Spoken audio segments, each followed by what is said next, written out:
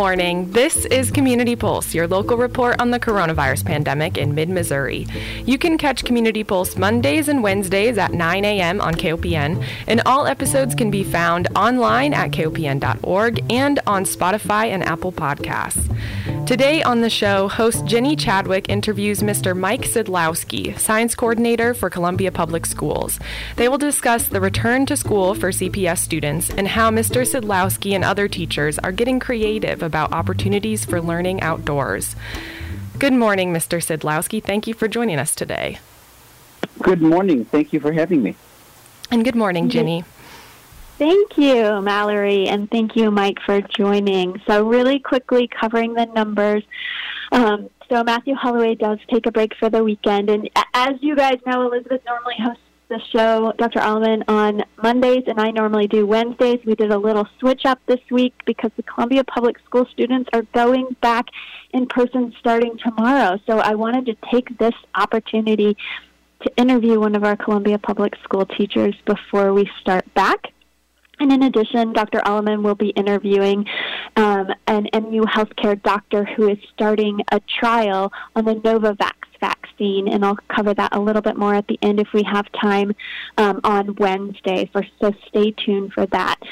So Matthew Holloway reports numbers on Friday, so that's the most recent update we have. We'll get a weekend update this evening, but on Friday, he identified 2,641 cases, bringing the state total to 477,000. So we're just shy of 500,000 Missourians having diagnosed COVID-19. So we're averaging about 3,000 cases per day in the state. And when we look at deaths, we're averaging about 3 deaths an hour. 64 deaths happened on Friday. Which is just phenomenal to know that we're losing that many Missourians every day. So the pandemic is still raging, as we all know, but we're really pleased to have, the Columbia Public School is going back in person, and there's a lot of questions that, we have to what that looks like, and so we'll definitely talk more about the return to school starting tomorrow. So Mike, can you give our listeners just kind of an overview? I know that, Columbia Public School has been out for the most part since, mid-March of last year. So it's been quite some time since all of the students have had access to some form of in-person learning. So for the listeners who are maybe not just totally in tune to what's happening with our Columbia Public School District, can you let them know what is it going to look like as we return back? Sure. So it's going to be different for elementary and then middle and high school. For elementary, they're going to go back 4 days a week. 4 days because Wednesdays are still going to be a kind of a pause day for the schools while the students will actually still learn at home, and that'll give time to clean and the teachers time to do lessons. So they'll be elementary, K-5 will be in school Monday, Tuesday, and Thursday, Friday. And then for middle and high school, what they're currently doing starting tomorrow is what's called hybrid learning. So if you are for the most part, it's the alphabet divided in half. And so if you're at the beginning part of the alphabet, you will go to school in person on Mondays and Tuesdays. And then if you're at the end of the alphabet, like my kids are, they will go to school Thursday and Friday in person. However, on the other days, the days you're not in school, you are zooming into that classroom, at least for the beginning of class, to get the assignments and the intro, and then you do that at home. And what that does, middle and high school are harder to keep. There's just more people, more transitions. And so what the hybrid does to at least start is it essentially roughly cuts the class sizes in half at any one given time. And then nobody will be in the building student-wise on Wednesdays. And so what that'll do for middle and high is the classes will range anywhere from like eight students to maybe 15, 16. I think I heard of an 18 once. It kind of is tough because they switch classes, and so they're not all even. Mm-hmm. But that's what will start happening tomorrow. Yeah, my daughter was joking that as she finished up her AP Calc class, that if they were to take that class second half of the alphabet, all but 2 students fell into that. So I'm sure as we divide this in half, class sizes are going to range.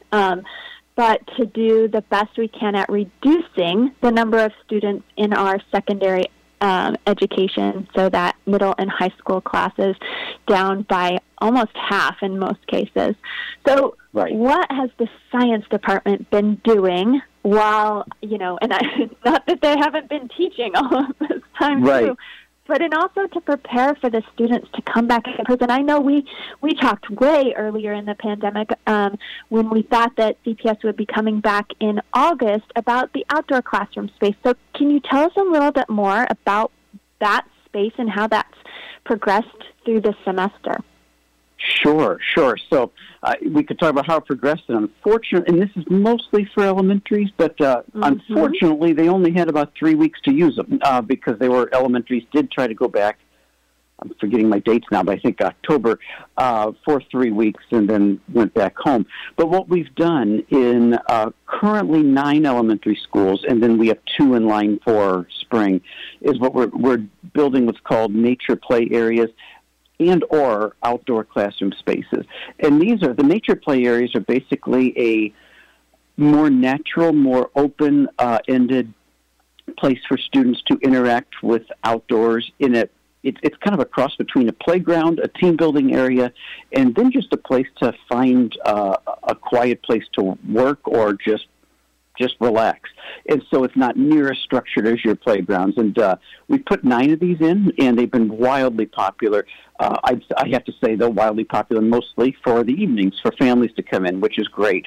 But we know when schools start up tomorrow for elementary, we just spruced up several of them, still working on some around the weather, but they are everything. They have logs, they have clubhouses, they have tires to climb on, things like that. Then the outdoor classroom area, go ahead. Oh, I was going to say, I know the Assistance League of Mid-Missouri gave you a donation. So as you're telling the story, talk about the resources that are needed and funding and any needs that you still have. Sure, thank you. So the Assistance League has been incredible because when we budget every year in starting in December and January, so we budgeted before the pandemic ever hit a year ago. So we did not budget for any outdoor areas, anything like that. So we've used money from what would have been buses for field trips we can't take. That doesn't do it. And so what we're asking for is any kind of donations. And the Assistance League now in 3 different donations has donated slightly over $20,000 just for these play areas. They just donated another $10,000 about 2 weeks ago. And so we'll use that to finish up what we're still working on now, and then the ones in the spring, which are going to be Mill Creek and West Boulevard for sure, and then any others that come on board. But we're also trying to make these very nature-inspired. So we do have to buy some new raw materials, some lumber, but we also try as much as possible to reuse what's out there. So slightly used lumber, obviously used tires, we use mulch, that's reclaimed. But so we're asking if anybody has projects. I mean, cash donations are always great, but just as important, if you have extra lumber supplies from building a house or a deck, we will absolutely take them. Extra bags of concrete.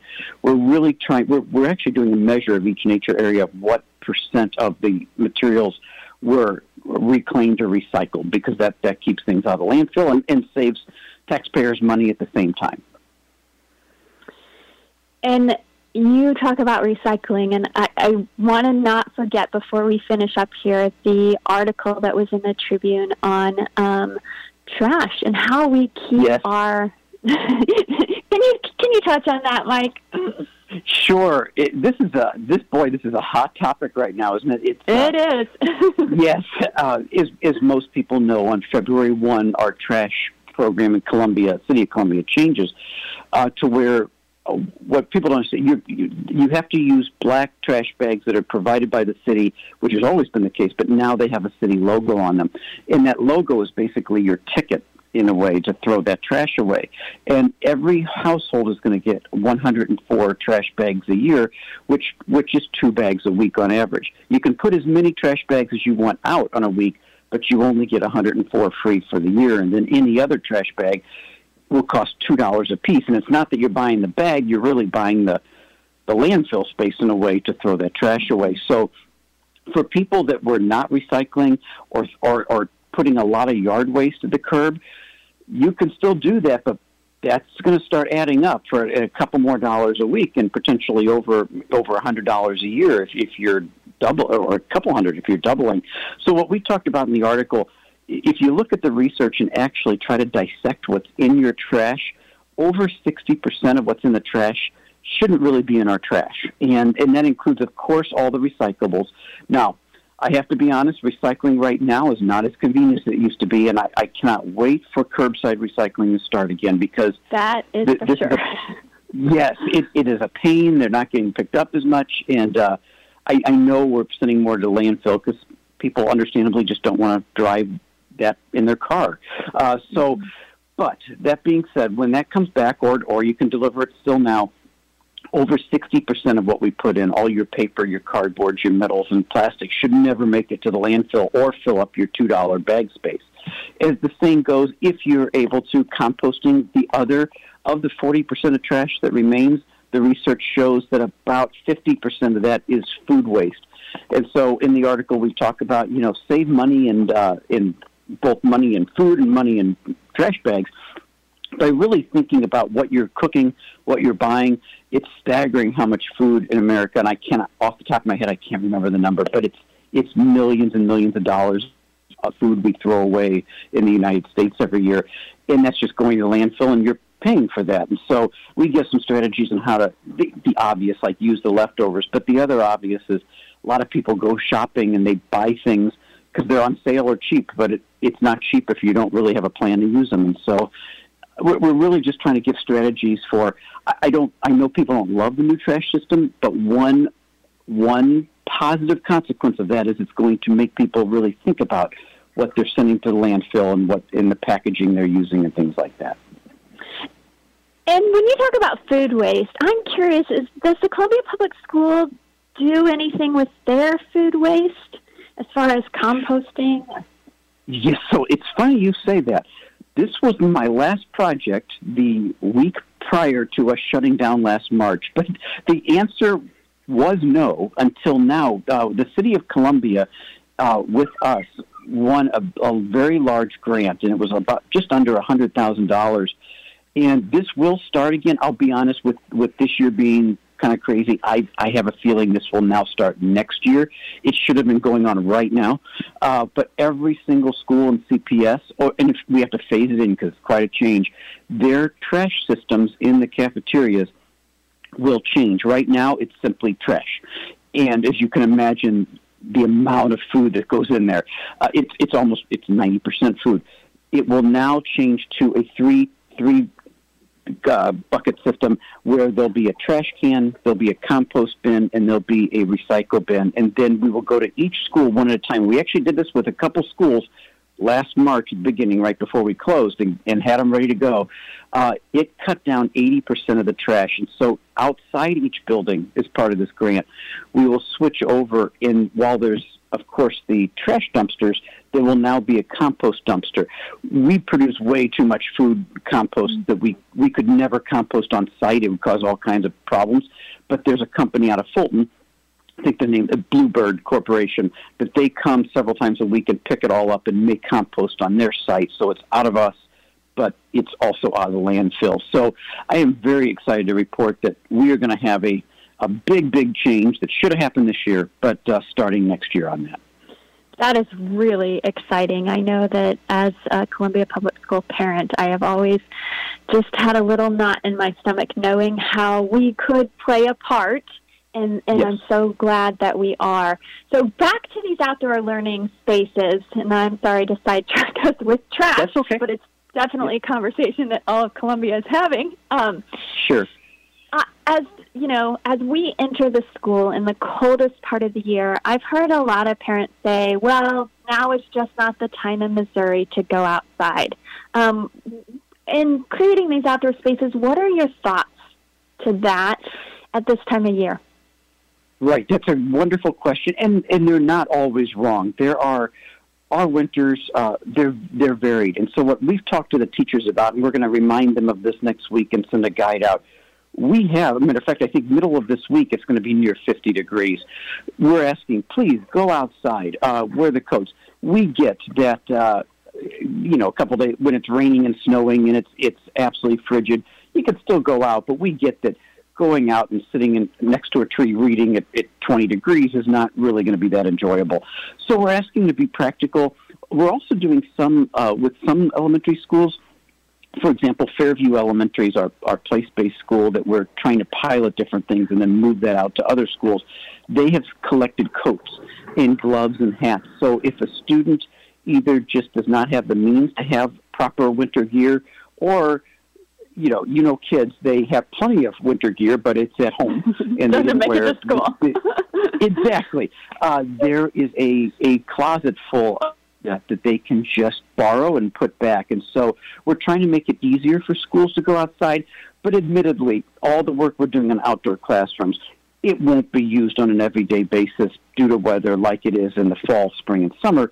But there are still days that it's great to go out. And then we're even asking, even when it snows, there used to be a rule when we didn't have a snow day and there was snow on the ground, most elementary schools had a rule that, okay, we'll go out at recess, but you have to stay on the blacktop where it's plowed. You cannot touch the snow. And we have changed that at several schools, and we're hoping it continues to, wait, they're kids. Snow doesn't happen near as often as some of us wish. Let them play in the snow. And it was for good reason. They didn't want them sitting the rest of the day in wet clothing. However, now these schools are saying, okay, we're not going to throw snowballs because, obvious problems there and getting it in the face.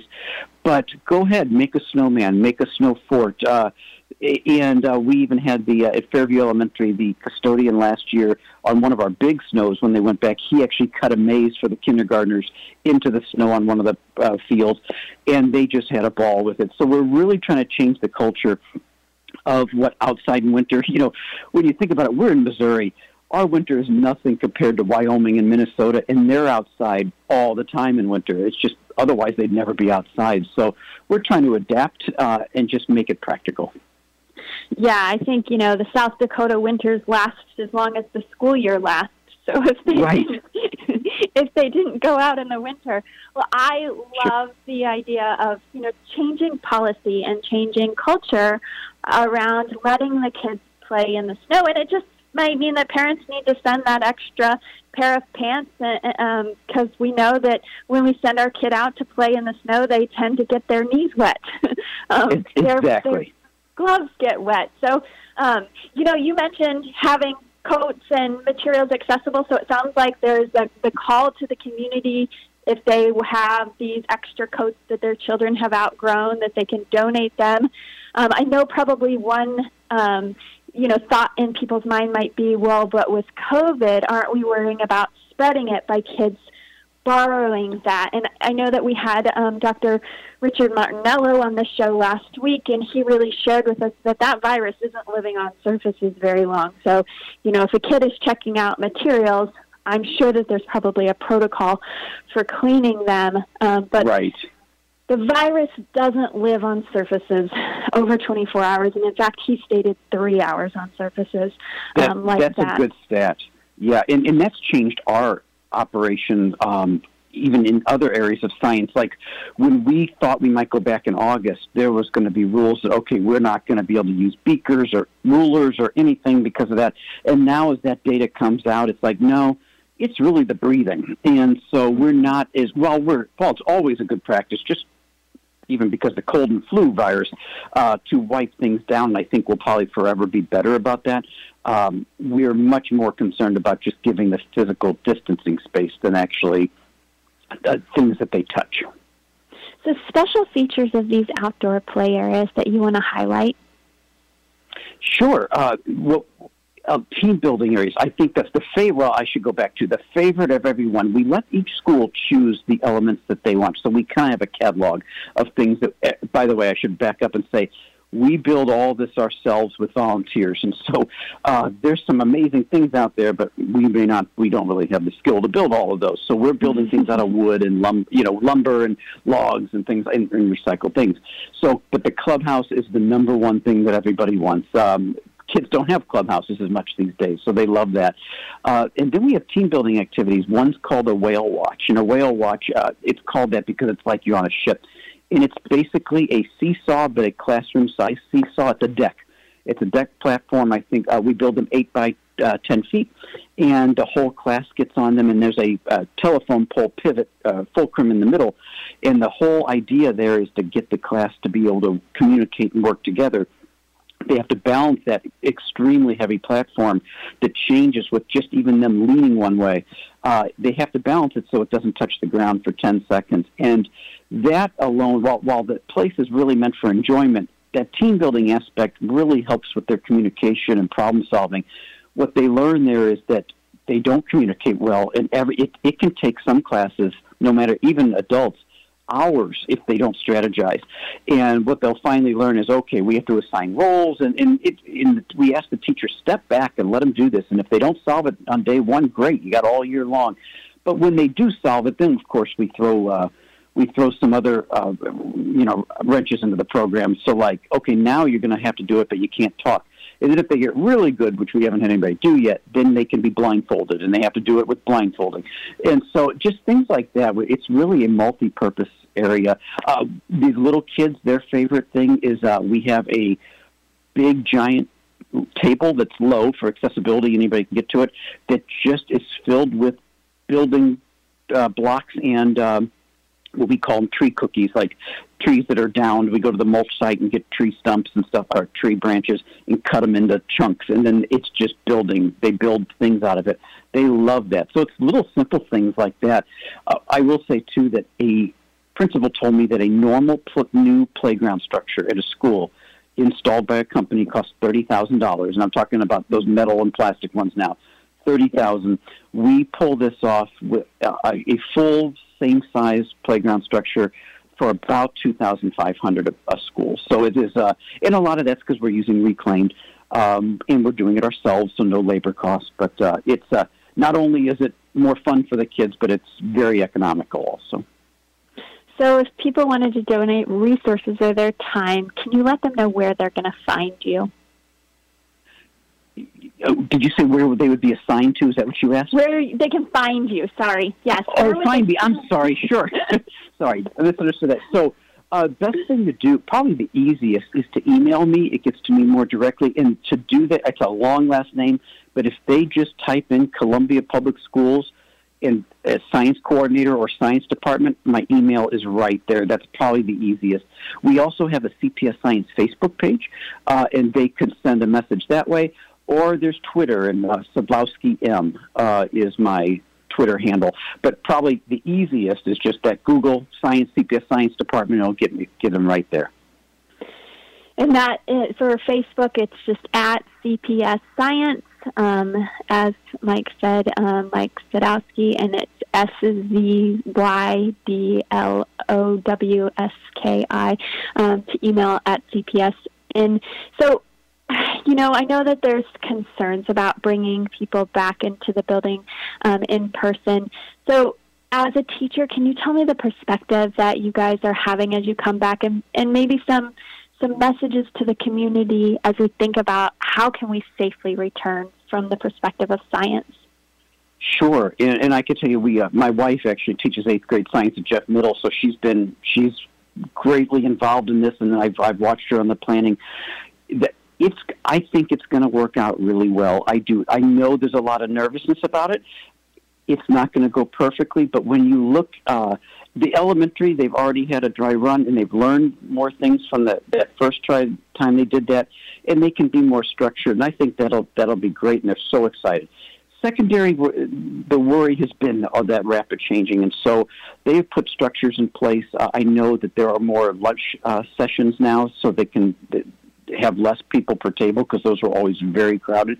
I know in the classroom what most teachers are doing is having a space at the front of the room where the teacher's going to stay, almost like a tape boundary, whether there's actually a boundary or not, but a place where the teacher's going to stay in the front and the students are going to stay, so that the teacher doesn't accidentally go over the kid's shoulder and contaminate that way.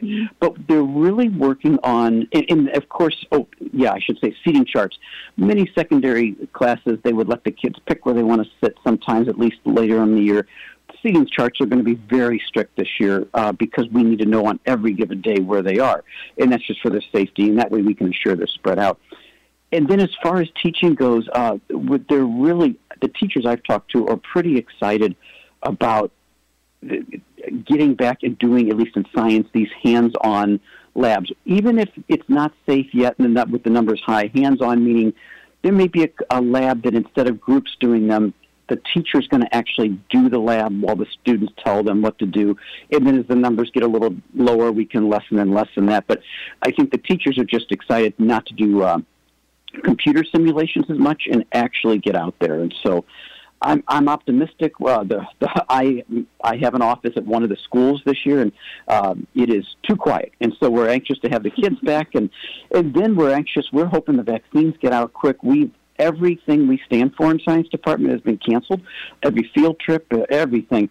While field trips won't happen this year during the normal school year, we're optimistic that vaccine can get out and we can start our summer programs back up and the trips to Wyoming. So while it's not there yet, I think for the first time we're seeing the light at the end of the tunnel. And there's so much outdoor learning that can be done, and we know that it's so much safer to do to gather, to do things outdoors. And so Absolutely. You mentioned the vaccine, and so I just want to touch on what's happening in the state of Missouri as far as the vaccine. There's a really interesting website now, covidvaccine.mo.gov, that actually has a map.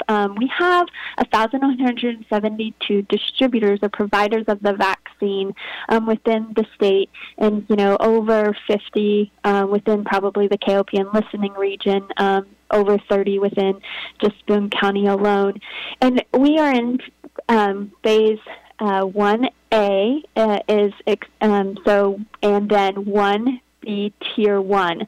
So what they've done is they've broke phase 1B into 3 tiers, with Tier 1 including the first responders, emergency service, and public health infrastructure.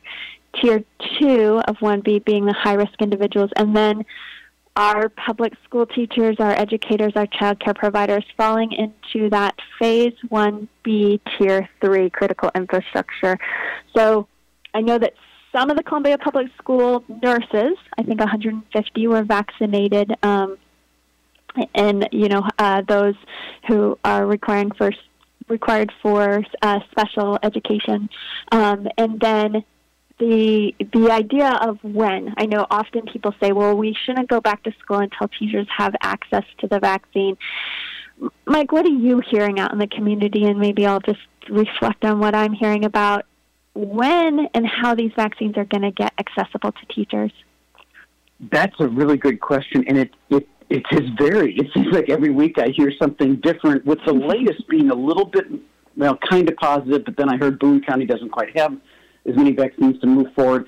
I would say that the teachers, they would be more comfortable if they had the vaccine. Mm-hmm. However, that's not paralyzing most of them either. It's just meaning that they have to be extra careful. And it's more, the teachers I've talked to, it's actually less about them and more about them taking it home is what they're worried about. And so we just had conversations, and we have guidelines that, like I talked a few minutes ago, of, okay, well, we don't have the vaccine yet, but what can we do to lessen the risk? And then I hope, and maybe I'm being overly optimistic, I'm hoping within just maybe a few weeks that teachers start getting vaccinated. Granted, with our numbers, that may take a few more weeks, but I'm hoping if we talked in a month from now that we are in good shape when it comes to teachers and the vaccination.